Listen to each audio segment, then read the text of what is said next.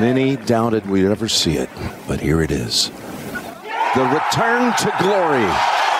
McDavid stops up. What a move. Shoots. Scores!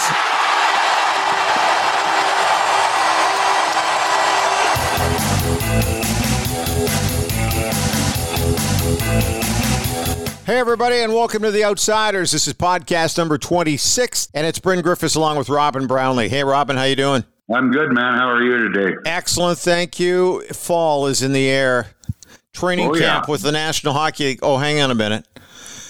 Yeah. How weird is this? How weird is this, where this is the time of year where everybody's getting that little extra jump in their stride because, you know, preseason's just begun in the National Hockey League. The Canadian Football League is coming down. Oh, hang on a minute. We can't even go down that road with the CFL anymore. It's just everything. This has just been a weird year. Yeah, I mean, as we speak, I'm staring out my window at the autumn colors as we prepare to play the next game in the Stanley Cup final. That throws the body clock just a bit off. Which is probably over by the time most people have downloaded this. It's like I said, 2020 has just been a very bizarre year. Just a lot of strange stuff going on. The only thing that has been and the Blue Jays are in kind of a little mini playoff and that kind of stuff, wild card. The only thing that's really been consistent at any level is the National Football League is just basically plowing ahead like it normally does. That's the only sense of normality that I've seen off the top of my head. Well, you used to be able to set your watch by the seasons. We'd talk about the overlap and you know, based on when the World Series is, when the Stanley Cup playoffs are. So, you know, it's all out of whack, like you say. Very few of the leagues are ticking on as normally, and some, as we know, aren't ticking on at all. Let's talk about our guests coming up on the show today. Our headliner is going to be the general manager of the Minnesota Wild, Bill Guerin, who we both know very well. In fact, this is an interview that I think we've been sitting on since January. The very first week of January, I ran into Billy at the World Junior Hockey Championship in Ostrava in the Czech Republic. And I said, hey, by the way, Robin Brownlee and I've got a podcast. You want to come on and join us? He goes, yeah. I said, how are you in the next couple weeks? Yeah, I'm fine. Sure. I'll be great. That's great. Super. Here's all my contact info. Get a hold of me. I said, do I have to go through your people? And he kind of laughed. He said, no, I know you guys. So anyway, so we lined up the interview. And then the night before we were going to do the interview with Billy, I get taken to hospital with a bleeding ulcer. And that was in January. And now here we are just going into the month of October. And once again, 2020, weird year.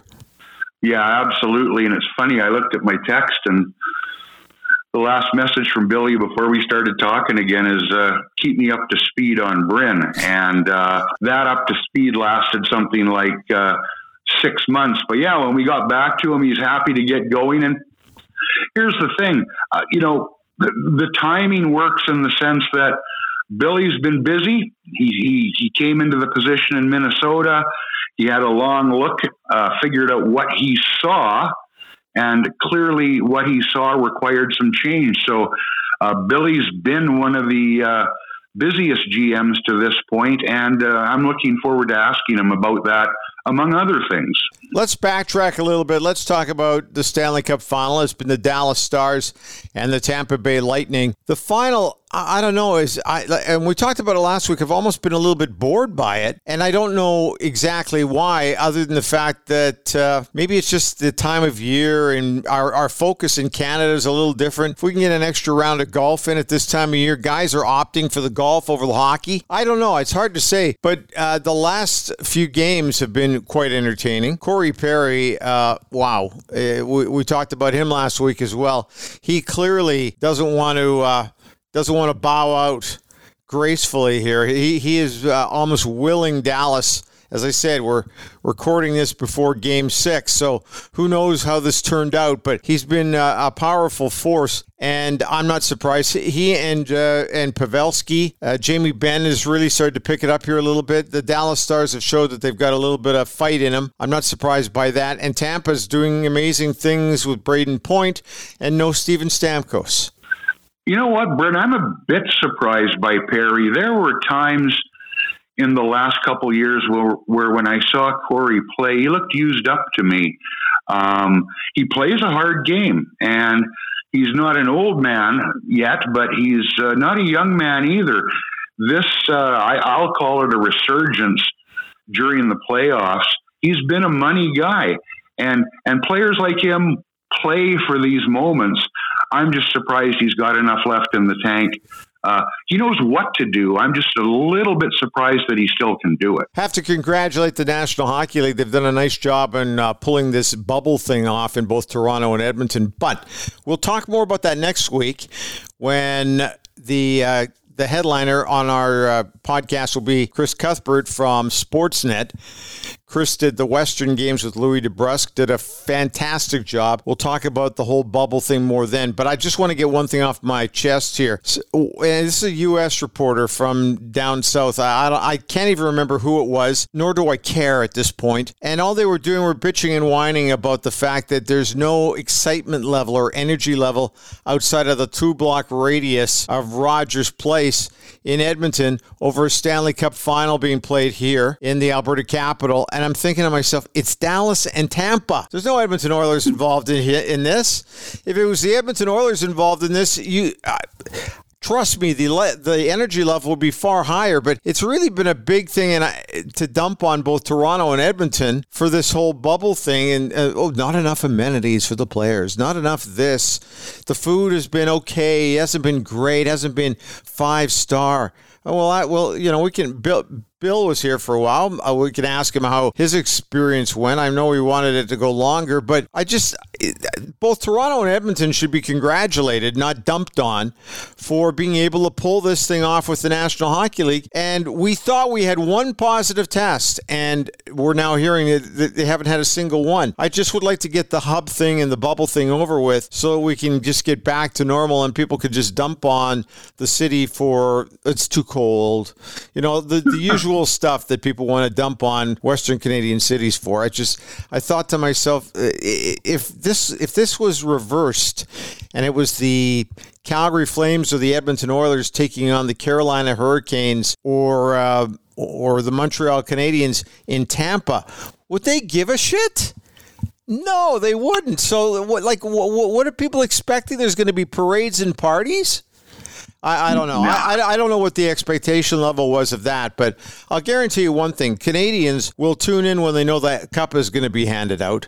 That's for sure. But whether or not there's going to be excitement level at the bars, right now people don't even know if they can go to certain bars, right? I mean, like I said, 2020 has just been a weird, bizarre year. Many years ago now, I want to say maybe 12 or 13, Rob Tichkowski and I were down in Nashville, and we were out doing some shopping, and we both walked into a t-shirt shop, and it's funny how the mind thinks. Almost in tandem, we said, I got to have that shirt, and it was a t-shirt that said, President of the Piss and Moan About Everything Club. And sometimes I think that you could hand those out by the palletful when it comes to what you're talking about. You know what? It's a regional thing. If your team's not in it, you don't care. What do they expect? Do they expect a big buzz in, down in Florida? If it was the Oilers, like you say, the Oilers and the Carolina Hurricanes? No. If your team's not in it, with everything else that's going on, the oddness of the timing, let's not forget the pandemic that has put us here. There's greater, more important things to think about. Oh, and by the way, there's a presidential election on in the country where most of the teams are. There's lots of reasons why there's no buzz.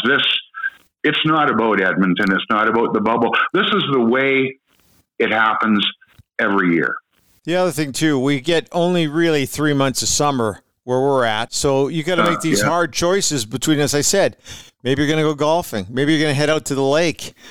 A Stanley Cup final on an excitement level. I just shake my head. I've been laughing all the way through it. I'm going, oh my God, is there nothing else to talk about other than that? And yet here we are talking about it. Sorry, Robin, here I am talking about it. You didn't bring it up. Let's get back on track here. The draft is coming up here on the 6th of October. It's a virtual draft. Now, it'll be broadcast on television, but it's not going to be anywhere close to being the way it used to be. And there was that excitement. You want to talk about excitement level. It's always fun to be in the city that's holding the draft. That one I get. Well, you know what? For me, a lot of the fun, and as a reporter, was watching the kids, watching their families, and watching the reaction, sometimes good, sometimes bad. I never forget the look on Eric Lindros' face when he was drafted after saying, "Don't take me, don't take me." That for the fans, I think they'll miss. The virtual thing is not going to be the same. The kids will miss that experience, the players who are actually being drafted. So again, put that on the long list of things that have changed, but we'll deal with it. We'll get through it.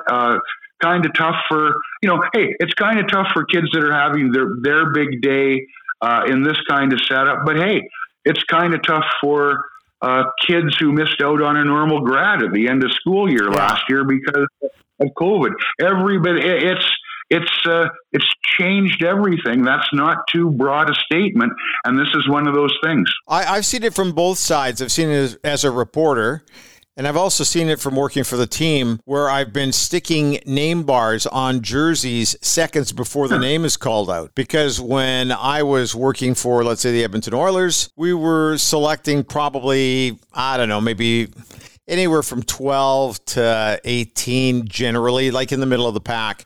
So it's not like you were able to have the number one guy in your brain the moment you went to the draft like they did for Connor McDavid, for example, in Fort Lauderdale. So you would get a bunch of name bars done up with Velcro on it.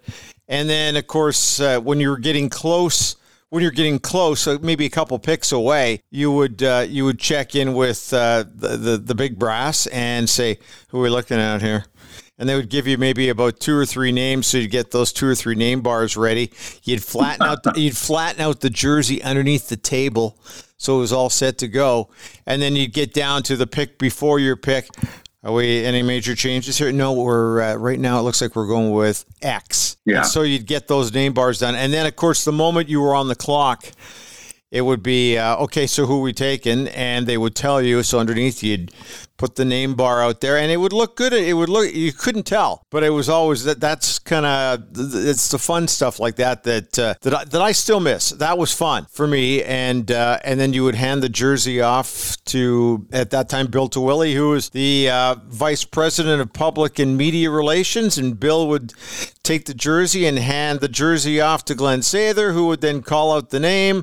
The kid would come up. He would give his sports coat or his suit coat to Bill as he went up there, and basically his shirt and tie. And then you'd do the jersey thing, and then you'd wander around holding on to this kid's suit jacket for probably about 25 minutes as he'd run the whole circuit. I mean, there's a lot of fun stuff behind the scenes as well, not just what people saw on television, but it's going to be a little different this year, that's for sure. Actually, you know what, Robin? We might actually be able to go further behind the scenes now in a virtual world than we've ever done before. So this might actually be better, not worse.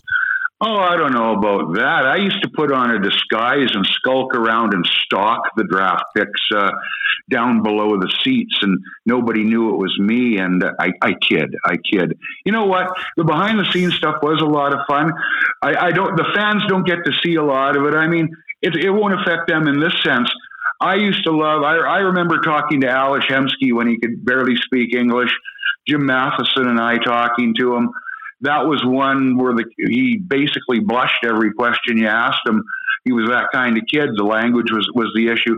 Or talking to a guy like Robbie Schremp, who dropped like a stone before the Oilers took him the year they took Devin Dubnyk 14th and then picked up Schremp 25th, I want to say. Now, I'm paraphrasing because I don't want to give him a bum rap, but Robbie was a confident kid, and we weren't that far from talking about his number being retired at some point in his career. Fans don't get to see that, but that's part of the fun for us. Like I say, part of the fun for them is all the other stuff. And again, it's sort of like, too bad this year. We'll get back to normal at some point, but this year's not going to be it. I'm sure you have one or two stories that are takeaway stories for your drafts. It's one thing just to sit there and watch the first round picks, but I'll use the McDavid draft in Fort Lauderdale down there as a reporter, because when you're in Edmonton and you're selecting number one and you got a guy like Connor McDavid who is going to be your team's selection. That story, I mean, we wrote those stories and we broadcast those stories weeks ahead of the draft. There was really not a lot to talk about. My takeaway from that draft was the last selection the Oilers made in that draft, if I recall correctly, was Ethan Bear. And so I remember having a chat with Ethan and his family underneath the seats after he'd done, it was a great conversation because we weren't on the clock. There was the chaos around Connor at the front end of the draft, but at the back end, it was way more relaxed, and the next day. And I'll never forget that conversation because he was just so excited to get drafted, and you could see how much it meant to the family. It meant a lot to the people at the Ochapowace First Nations in Saskatchewan. I don't know. It's just, like I said, for me as a reporter, I tend to remember that kind of stuff from drafts than the traditional mayhem. Well, I tell you, here's one that the fans don't see. It's funny. I want to say it had to have been Toronto because it was Lake Ontario, and I think it was Jesse Niinamaki the Oilers drafted that year. If I've got it wrong, it's because my memory fades, but I do remember this. Post-draft, my questions were of the tone of, what the hell are you guys doing? And they went so far off the board for Niinamaki. I want to keep thinking it was him. Anyway, as was the case at times, the team would sometimes invite the beat writers and the people who covered the team to a post-draft, event. Well, the event this year was on a boat ride out on Lake Ontario. And I remember getting on the boat, and Kevin Prendergast, the chief scout, was sitting at the end of the bar glaring at me, but he never came over. And I thought, oh, shit. Because, like I say, my questions, I think he knew what was going to be in the paper the next day. He did not move, and he did not take his eyes off me until they pulled what I want to call is the ramp or the gangplank. Once the gangplank was pulled onto the boat and I couldn't get off, it was a beeline for the beat guy. And man, did I hear about it for as long as I cared to. One of those little scenarios you don't forget. But the reporter was quartered. I didn't have any place to go, and KP was going to have his say. And here you are, so you didn't get thrown overboard. So, that's kind of nice. Hey, one last thing before we take a break. We have free agent frenzy coming up, too. It falls in Canada, or used to fall in Canada, on Canada Day. So it's almost like it was a national holiday, so people could just kind of tune in free agent frenzy. This time around, it's not falling on a holiday. It's not like it's falling on the Thanksgiving holiday Monday or anything. I'm just kind of curious to know how much different it's going to be for fans to follow along, or are people still going to be following along on their mobile devices at work? Are you going to be able to talk about it as much? Is there going to be a lot of chatter on Twitter and Facebook, pictures on Instagram, that kind of stuff? It's just going to, like I said, we've had to adapt to so much this year, and yet here we have all these things like the draft and free agent frenzy happening in different ways, and I guess I don't like the term the new normal, but it's just going to seem different again. Well, I tell you, I don't think it's going to be that different, Bryn. You mentioned social media. That's where we see most of it now. When a guy signs, it's on Twitter before it's anywhere else. All the conversations and the signings and the rumors, to a large extent, appear on social media before they appear anywhere else. There's not that huge gathering like there is at the draft. So this is all behind closed doors anyway. I think it'll have, of all the things that the pandemic has had an impact on, I think free agency will be the most minor of all of them. Reporters always have to, okay, here's the number of the guy you signed with your team. they're not in the city that you're at, unless they happen to come and sign and you get an availability. But for the most part, I don't think it's going to change much, Bryn, at least not for the fans. They're going to get their news quick. So I don't see a big wave there. By the way, before we go to our break, because I know we got Billy Guerin on tap, you said one more thing. I got to say one more. Hang on a second, because I know what you're going to talk about. I want to do it at the end of the show. And the reason being is we're not guaranteed we're going to get Bill Guerin, right? Because he's been so active. Maybe he's working on a big deal or something. We have no guarantee. You want to talk about longevity, right? Is that what you want to talk about? You want to talk about a guy who worked at a place for 49 years and then basically got punted?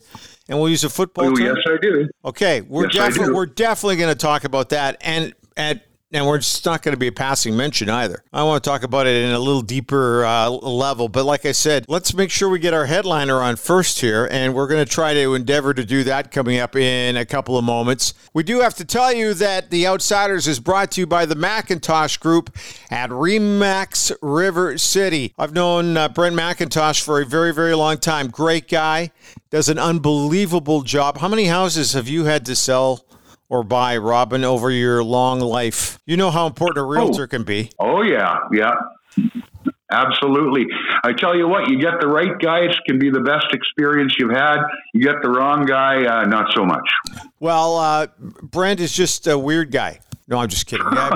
Brent is a great guy. We've been hearing an awful lot about how tough the real estate market is in the Edmonton area for sellers over the last few years. But I think things are kind of making a bit of a turnaround. And I'm hearing that more and more. Average days on the market is something that people are always concerned about. And the other thing that a lot of people are concerned about these days are house values, that type of thing. Now, Brent and his team have got it down to an art because, we've talked about the 3 Ps of real estate sales. Put up a sign, put it on MLS, and then pray that somebody calls. But one of the things that Brent and his group at Remax River City, they add a 4th P, and that is having a plan on how to sell your home for the most amount of money in the least amount of time. And who could ask for anything other than that? That's exactly what you want to hear out of good people who are looking after your home.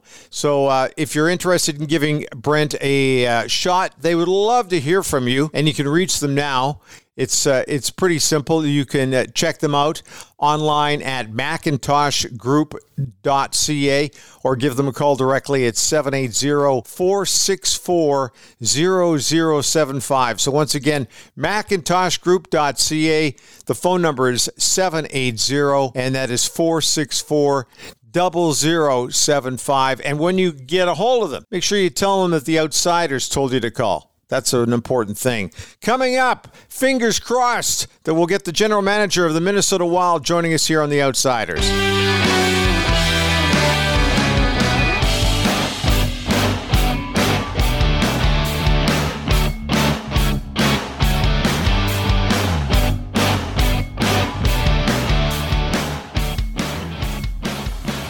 So anyway, I'm at the World Junior Hockey Championship, and I'm upstairs in one of the media locations, and Bill Guerin walks by. And so, of course, we reconnect. It was a lot of fun. I really enjoyed it. And I said, Robin Brownlee and I are doing a podcast. Can you join us? He says, sure. How about the next couple of weeks?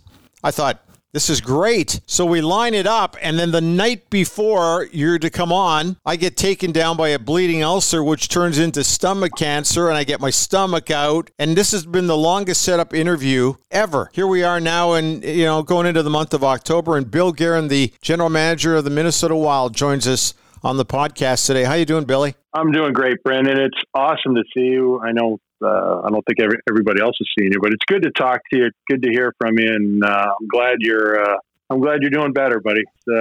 I'm sure you had a long, hard fight, but it's good to have you. Well, I had a guy in my corner named Dale Howardchuk who was keeping in constant communication with me for quite some time, and he pumped my tires, got me ready, and it was a tough day to hear that he didn't make it through his battle. But man, you could see his coaching pedigree in getting me all set for my surgery, and I miss him dearly. But I'll never ever forget him and for what he did for me. And the hockey is full full of great people. You're one of them. And I know Robin and I were very excited when we heard that you were taking on this new challenge. But let's go back a little bit here. You had some great training for this gig before you even got into Minnesota.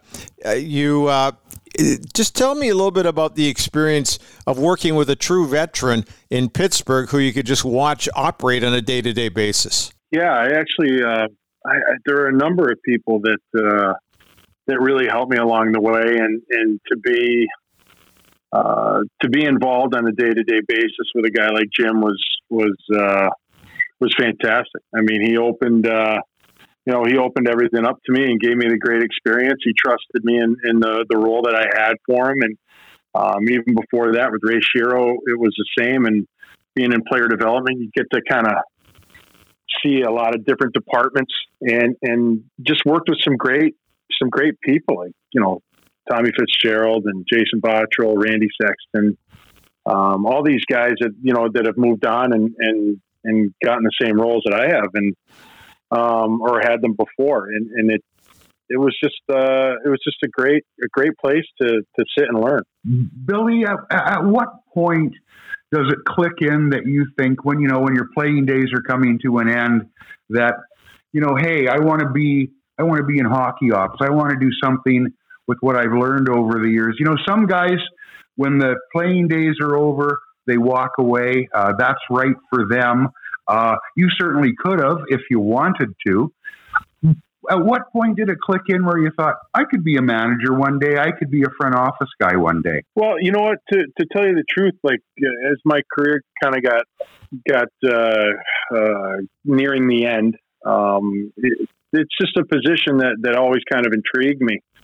But then there, the draw for a player is usually, well, a lot of it is to coaching, because that's as close as you get to the action, to the players, to, being on the ice without actually being on the ice. So that's why player development was such a great role for me, because I got some coaching experience in the minors. I got scouting experience. I saw how the managers, handled things like meetings and draft preparation and trade deadline stuff. I was involved in all of that.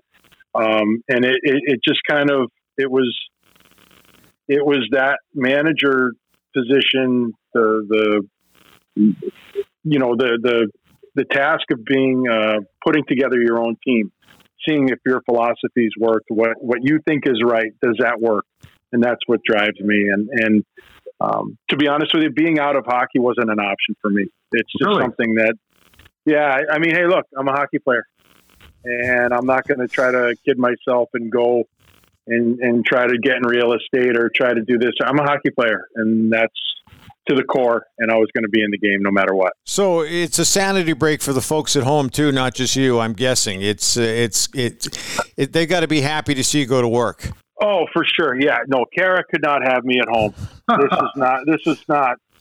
It was. I kind of came in part-time, and she just kind of looked at me. She's like, don't you have work this weekend? Aren't you supposed to be watching some games? I'm like, no, I got the whole weekend, just you and me. And she's like, oh, great. Well, we're happy that worked out. Now, here's the other question for you is that there's an easy part to your gig and there's a hard part to your gig. We all go through that. What are you finding is effortless? And what are you finding where you're thinking to yourself, "Wow, I gotta work a little bit harder on this"? Is there anything that you could think of off the top of your head? Not effortless. I mean, this is a great job, but you have to work extremely hard to keep it. I guess the thing that I'm really thankful for and lucky is having a great group of people to work with. Tom Curvers, Chris O'Hearn, Matt Sells, now we have Judd Brackett and Chris Kelleher, all our scouts and our just everybody around me is a good person. I mean, Craig Leopold's a fantastic guy to work for.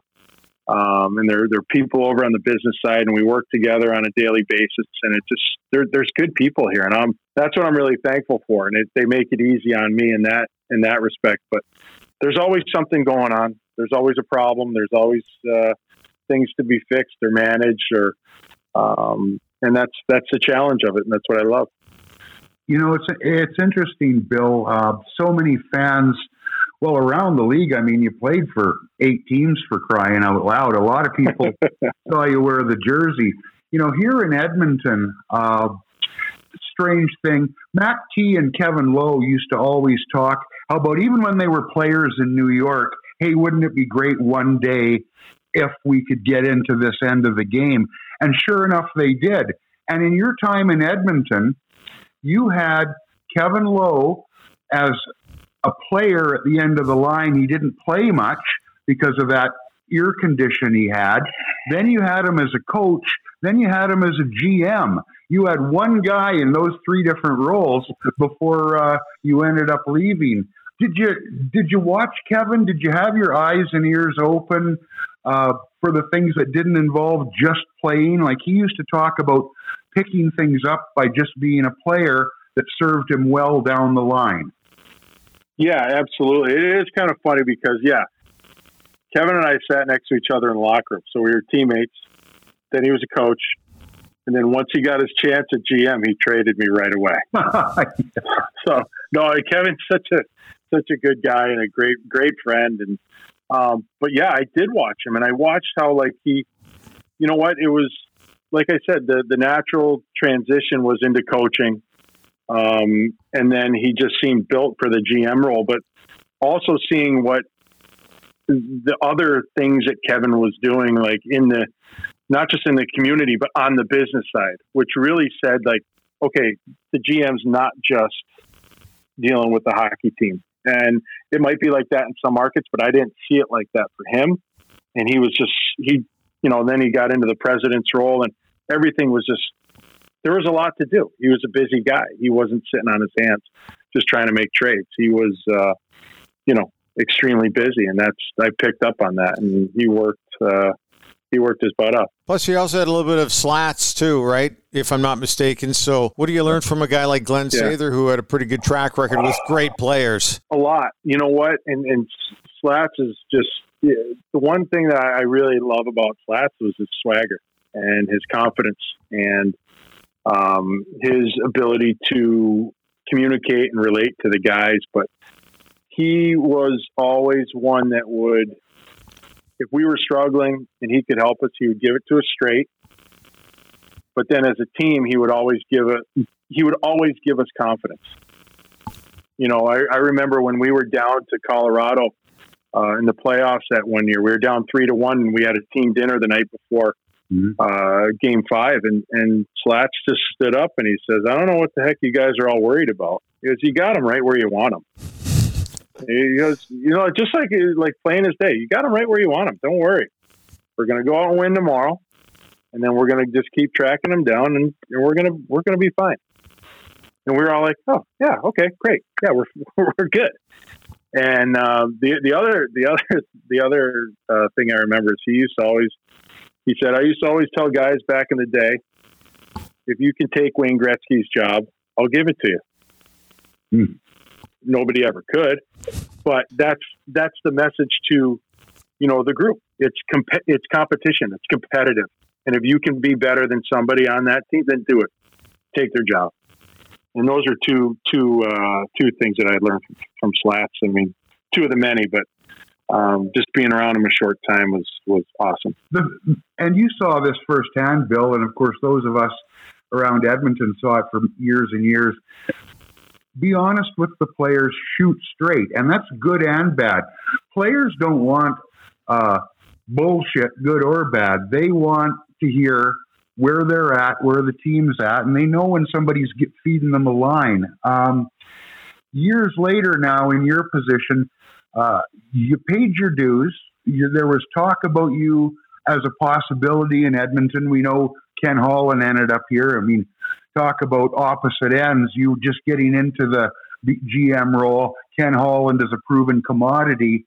But you now, as the man in Minnesota, you sat back, you took the role, and now this season, you've been very busy. And people have asked, well, what about this deal? What about Why did you do? Why isn't Koivu coming back? Why do you trade this guy? Why do you sign that guy? You've been pretty honest in what I've read, and that's the straight shooting part. We have been in the same place for a long time. You're paraphrasing. We've got to get better. I'm not making change for the sake of change. I'm making changes so that this can be a better hockey club. It's like the cards are on the table and there's no BS involved in it.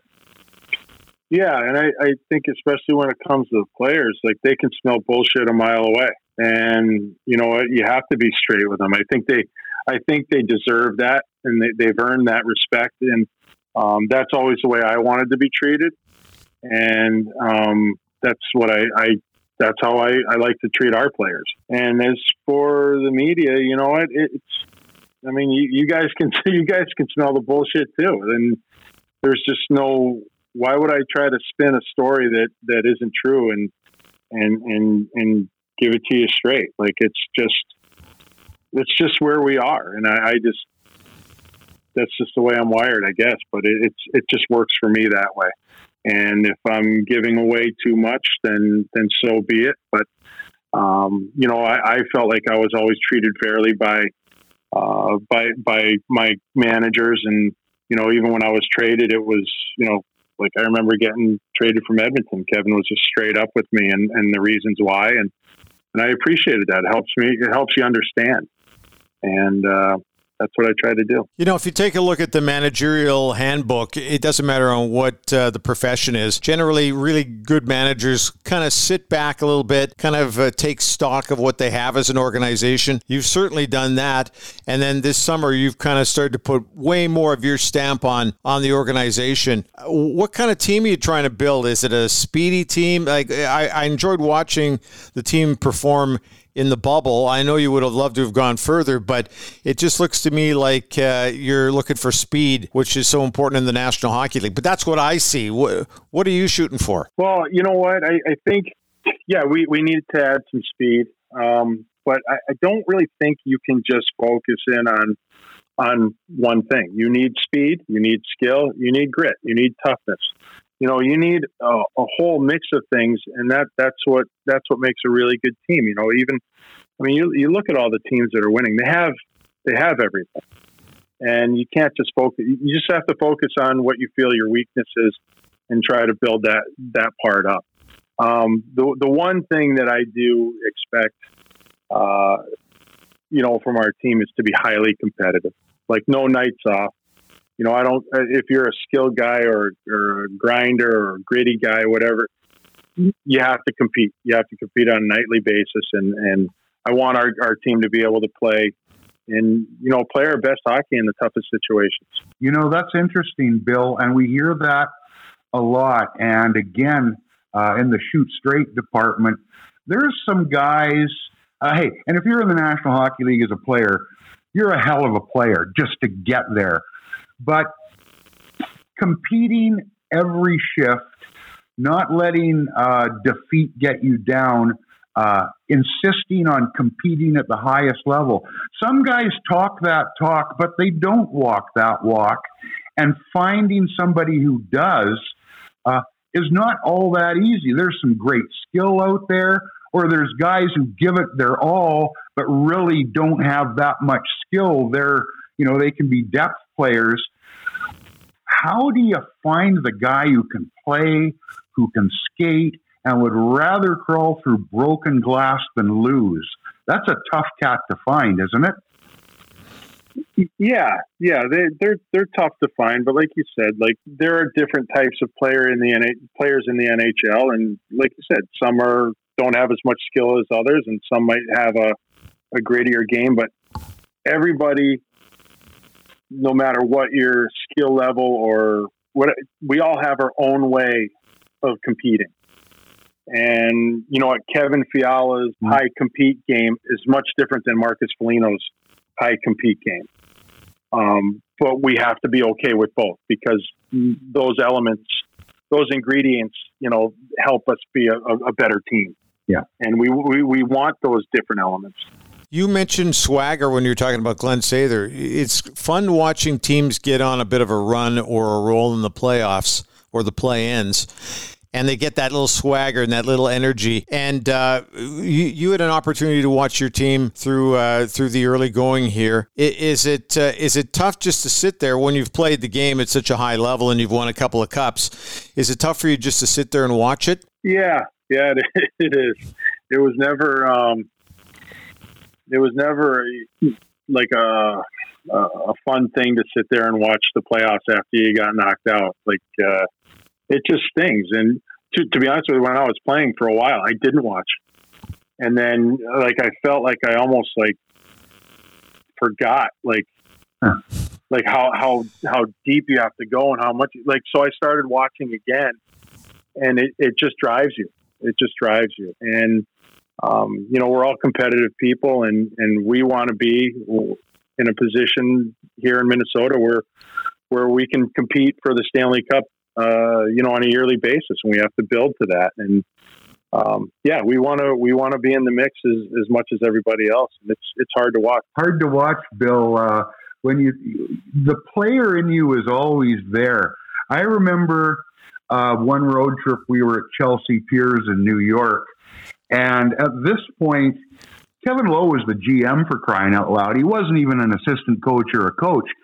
And some of the kids were out there, and he's got on the tracksuit and throws on the skates, and they're out digging, and somebody gave him a bit of a shot, and he turns around and he starts hacking and whacking.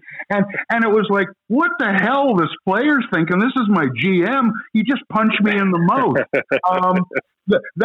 There's always that connection there if you've played the game, even if you're a manager, isn't there? Oh, for sure, yeah. And he earned his nickname Vicious. It's for good reason. He has that, but there's always that connection. There's always that switch. There's always that, And I guess I didn't realize it while I was playing how unique being a National Hockey League player is, and why everybody doesn't do it. There's a different level of intensity and commitment and all that stuff. I saw it when I was doing player development, and I was in Wilkes-Barre, and we were in the playoffs. Mm-hmm. And I went into the room after the game, and I saw the guys, and they were like, they're all beat up, and their faces are, scratched up and hacked up, but the look in their eyes was different. And you just don't get that in everyday life. So it's just a very unique thing that I found, and you don't really lose it. We know your phone's going to be ringing crazy because we're getting down to the draft and the free agent frenzy and everything. Before we let you roll, I was looking at your stats and your numbers. There is a common denominator with your great skill level as a player, and his number was 39. You and Dougie Waite just seemed to click very well out on the ice. Can you figure out exactly what it was, or was it just there was a synergy there? Yeah, Dougie and I just, what? Hey, look, his game matched up with a lot of people's because he was so good, so skilled, and his vision. But I relied on a guy like him, and Dougie's one of my very best friends, and we got along so well off the ice. But on the ice, we talked about everything. We were always talking about different plays. Our communication was great, and Dougie's such a great teammate. And the one thing was about Dougie, and I don't know if people really understand this, how tough Dougie was. No. And we would get into some, back in those days, there some nights got ugly.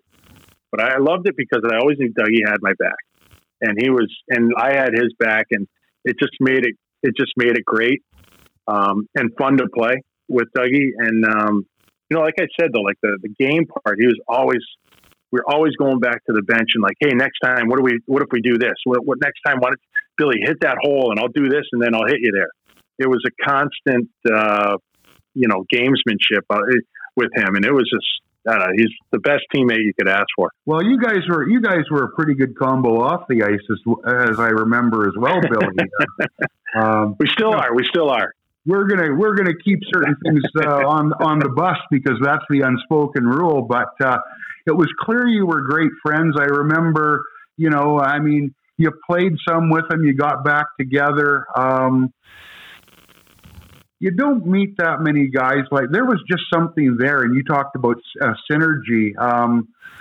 That was quite a pair. And when you went, it was one thing. And then when the Oilers could no longer keep him, we know what happened there. I mean, it was tough money-wise before the CBA, and Dougie had stayed. He was making good money, but of course he had stayed at the same pay for a little while, done what he could, and then, we know what happened when he got out of here, what happened to his salary.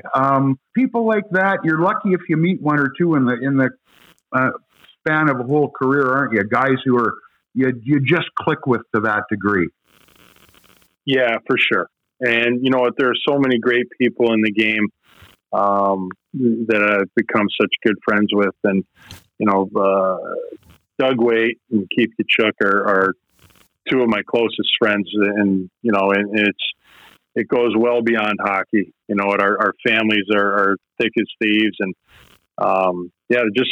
just great people, and just lucky to, I'm lucky to come out of the game with a ton of friends, and just those two guys in particular are just real special to me. Thanks for your time. Thanks for waiting almost 200 days to do this interview, by the way. I appreciate that. It was worth the wait, Brennan. It was worth the wait. Let's do it again soon. Absolutely. Continued success with the hockey club. It's fun to watch every little move you make, and it's also fun to talk about all those fun days watching you as a player. And thanks for your time today. We appreciate it. Thanks, Billy. Thanks a lot, you guys. Great catching up.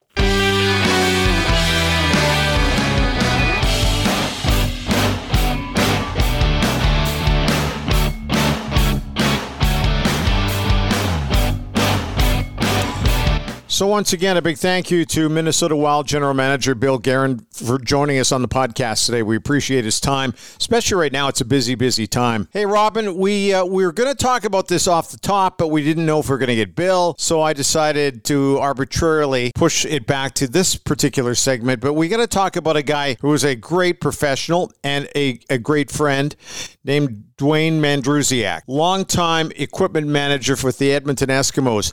49 years. He started basically just by retrieving, footballs as a ball boy with the Edmonton Eskimos at the age of 13, I believe.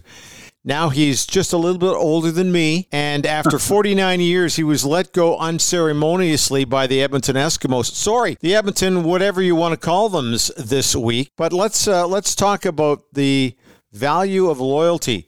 Here's a guy who basically bled green and gold, and once an Eskimo, always an Eskimo, and was just basically thrown away after 49 years. It's disgusting the way this thing rolled out. Well, when you talk about what you want to call them this week, I don't know that would go over that well with a lot of fans, because I'm sure they've been called a lot of things.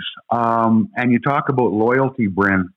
Dwayne Mandrusiak, and if you look at the reaction to what happened this week on social media, knew people and had cared about people and had people care about him from one end of this league to the other. This is not just an Edmonton story. The response to this has been unbelievable. For me, on a personal level, I certainly wasn't, somebody that saw Dwayne a lot. I covered the Eskimos for many years on and off, but no matter who you speak to about Dwayne Mandrusiak, and if you've ever interacted with him, you know what a honest, generous, hardworking, and modest guy he was. Now, we most those platitudes about people maybe too often, but I can't think of a case when it was more true. Equipment manager, 49 years, and when you talk about loyalty, somewhere along the way, the Edmonton Football Club has lost the plot when it comes to loyalty. I get it that there are tough decisions that need to be made, but in the case of Dwayne Mandrusiak, he needed to be the last man standing. If there is no Dwayne Mandrusiak, he needed to be able to go out on his own terms. He wasn't going to hang around till he couldn't do the job, but he's staring at a 50th season. Yes, it's out of the Eskimos' control in terms of the bigger picture, but there are still people operating and drawing salaries with the Edmonton Eskimos. Dwayne Mandrusiak needed to be one of those people. Would this have been different if it was year 47 or 48, not 49? Because 50 is an unbelievable number. It certainly will warrant a lot of serious thinking about having his name go up on the ring, because it's not just football players. You know, I think Norm Kimball's up there as well. You've got Hugh Campbell, who's up there, who you're talking about a guy who's been with the football team for 49 years. There's going to be a lot of consideration, and should be, to have his name put up on that ring at Commonwealth Stadium. But does it hurt just a little bit more that it's year 49 and not 50 as opposed to 47 and not 50? Well, I think it does it matter? No, I think it does. I think it exaggerates what happened here, because that 50 is a magic mark. But whether it was 50 or 47, you're talking about a 49-year guy. But it's more what he did with those years, Bryn. Anybody around the Eskimos saw that. Quick story. Many years ago, once hockey season was over and my vacation would be used up, I'd help out on the Eskimo beat. So I'd move from hockey to the Eskimos. And being a doughhead, I went to an Eskimo game one night, and I left home. It was sunny and the sky was clear, and I was driving a Jeep at that time. And I took the hard top right off. I didn't even have the bikini top or the soft top on it. I drive to Commonwealth Stadium. Well, by the time we're within an hour of game time, the storm to end all storms has rolled in, and it's raining like effing hell. And it delayed the game, and the advertisements on the side of the field, which were just cardboard at that time, they weren't the electronic ones they are now. They were blowing around and they were floating away. And I went outside to look at my Jeep, and it was a joke. I had 3 inches of water inside my Jeep on the carpet. My fault. Dumbass move. Somehow Dwayne got wind of this. I think guys were giving me shots in the dressing room after the game. Hey, dumbass, have a nice ride home. So, Dwayne must have heard from somebody about what had happened. So he grabs this stack of towels, Gatorade towels. I swear they were as tall as he was. 5'5". 5'5". And he on his toes, yeah. And he hands them to me. He says, "Brownie, here you go. Take these for the ride home." For the ride home. So I've still, here I am after the game. We file our stories. I'm driving along. Now it's still driving rain, and I'm driving down White Mud Drive on my way home, and people are looking at this guy driving in his Jeep with his top down in a absolute downpour. I mean, the rain is horizontal, for crying out loud. What's this dumbass doing? I used those towels to soak up all the water out of the Jeep, and I've still got a handful of those things left today. And that was, I don't know how long ago. He just, that was Dwayne. There are people with those kind of stories, not dumbass stories about getting their car flooded, but where Dwayne just said, "Hey, what can I do? Here, let me do this." The community stuff, the working with, the working with Joe Moss with the Eskimos. Yeah. Dwayne was a guy, again, it's not a matter of seniority. That plays into it. It's what he did during those 49 years, the relationships he struck, and the friends he made right across this league. If there was ever a situation, as I said before, where somebody deserved at least the opportunity to go out on their own terms, it was Dwayne Mandrusiak. This is just wrong on every level. And having worked in the media for over 30 plus years, I've seen this kind of rollout of employees happen frequently, where guys are basically walked to the door and asked to turn in their cards and that kind of stuff. So you get a little battle weary when you see it, but it's still horribly disappointing. In the Edmonton area too, we've been blessed because not only do we have Dwayne to deal with here with the Edmonton Eskimos back in the day. But we also had great people with the Oilers in Kenny Lowe and Barry Stafford and Sparky Kolchilski.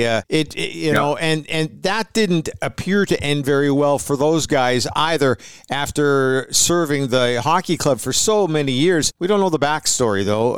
I know that, for example, Barry Stafford was asked to help basically generate a more positive feel with the alumni. And I can't speak for Sparky or Kenny Lowe, but there's just no easy way to do it. But 49 years getting to almost 50, I never saw it coming from the community football club. I just didn't. It caught me off guard to the point where I was so speechless all week.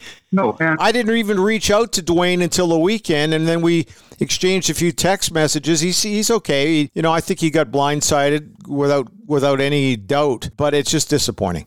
Yeah, and Dwayne's going to be okay. He's at an age after that tenure with the Eskimos where I'm hoping he's fine. He doesn't have to worry about finding another job. I mean, when you're 60, I don't think he's going to pack up his stuff and go find another town to do his gig.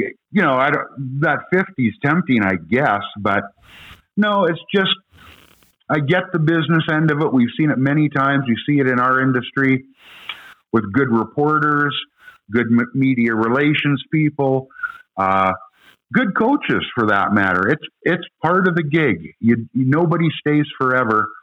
So without getting overwrought about it, the point is, it's just too bad to see a guy like Dwayne Mandrusiak go this way, not his way. And you're absolutely right. The response around the Canadian Football League has been quite, everybody's been disappointed. There's no denying that. And anyway, just another one of the great people in a great fun football league, and a lot of stories to be told about Dwayne, many of them over a cold barley malt product and not on a podcast. Anyway, so best of luck to Dwayne. I know he's going to be fine. I think we all got his back. That's it had to be mentioned. Coming up on the podcast next time, which will be podcast number 27, Chris Cuthbert. Chris was our first guest on The Outsiders, and at that time was working for TSN and was the longtime voice of the Canadian Football League. But of course, a lot has changed in the last year. He decided to make the jump from TSN to Sportsnet and did a great job with Louis DeBrusque in the bubble on all the Western Conference games, but looking very much forward to talking to Chris about that move, talking to him about the bubble and how everything has gone. But we're going back to the number one guy, the guy that we talked to the very first time. So I'm looking forward to the conversation on the next one. Absolutely. Robin, before we go, there's a couple of little house cleaning things we've got to talk about. It's, we've had a lot of fun doing this podcast, but people can always email us. All you have to do is drop us a note at mightymouth@shaw.ca. That's mightymouth@shaw.ca, and we'll get back to people as quickly as we possibly can.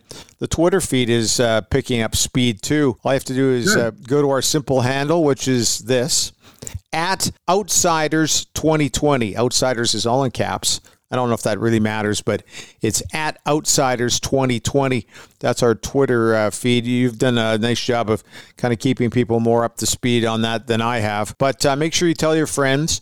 Subscribe to our RSS feed. And, of course, we're on all the favorite ear candy sites like Apple, Google, Spotify, Pocket Casts. The number one site that people are finding us is on Apple. Number two surprises me, actually. It's Pocket Casts. And by a fair bit. Yeah. By a fair bit, too. And I do have that app on my iPhone, and I do love it. It's great. The other thing, too, is sponsorship. We got to thank the Macintosh Group at Remax River City for coming on board. Brent McIntosh is there. One of the things, the mortgage rates are pretty good right now. And if the interest rates are of interest of anybody, then I would suggest this is a good time to upgrade, maybe to a bigger property, because you can get a great bang for your buck. And so all you have to do is check out the realtors from the Macintosh Group at Remax River City. They'd love to help you with any questions you might have or a potential purchase. So give Brent a call over there, and we'll have Brent on maybe on one of our podcasts just for a couple of minutes, just to kind of bring us up to speed on what's going on with him. Well, I just want to echo what you said, Brent. You usually take care of that, but it's great to have Brent aboard. We love doing this, but if there's people out there who'd like to get their brand out there, and they like what we do, and they'd like to come aboard as a sponsor, hey, please let us know. We're hoping to gain momentum again that we thought we had months ago. We're back at it now. It's important to us to keep doing what we're doing because we enjoy it. It would be nice to have some people come on board as Brent has. So if you're interested, please contact Bryn. Please DM me if you want on Twitter. And we'll keep doing what we're doing, and hopefully we hear from some of you out there. Robin, thanks, and we'll talk to you next time, okay? Okay, let's get out of here.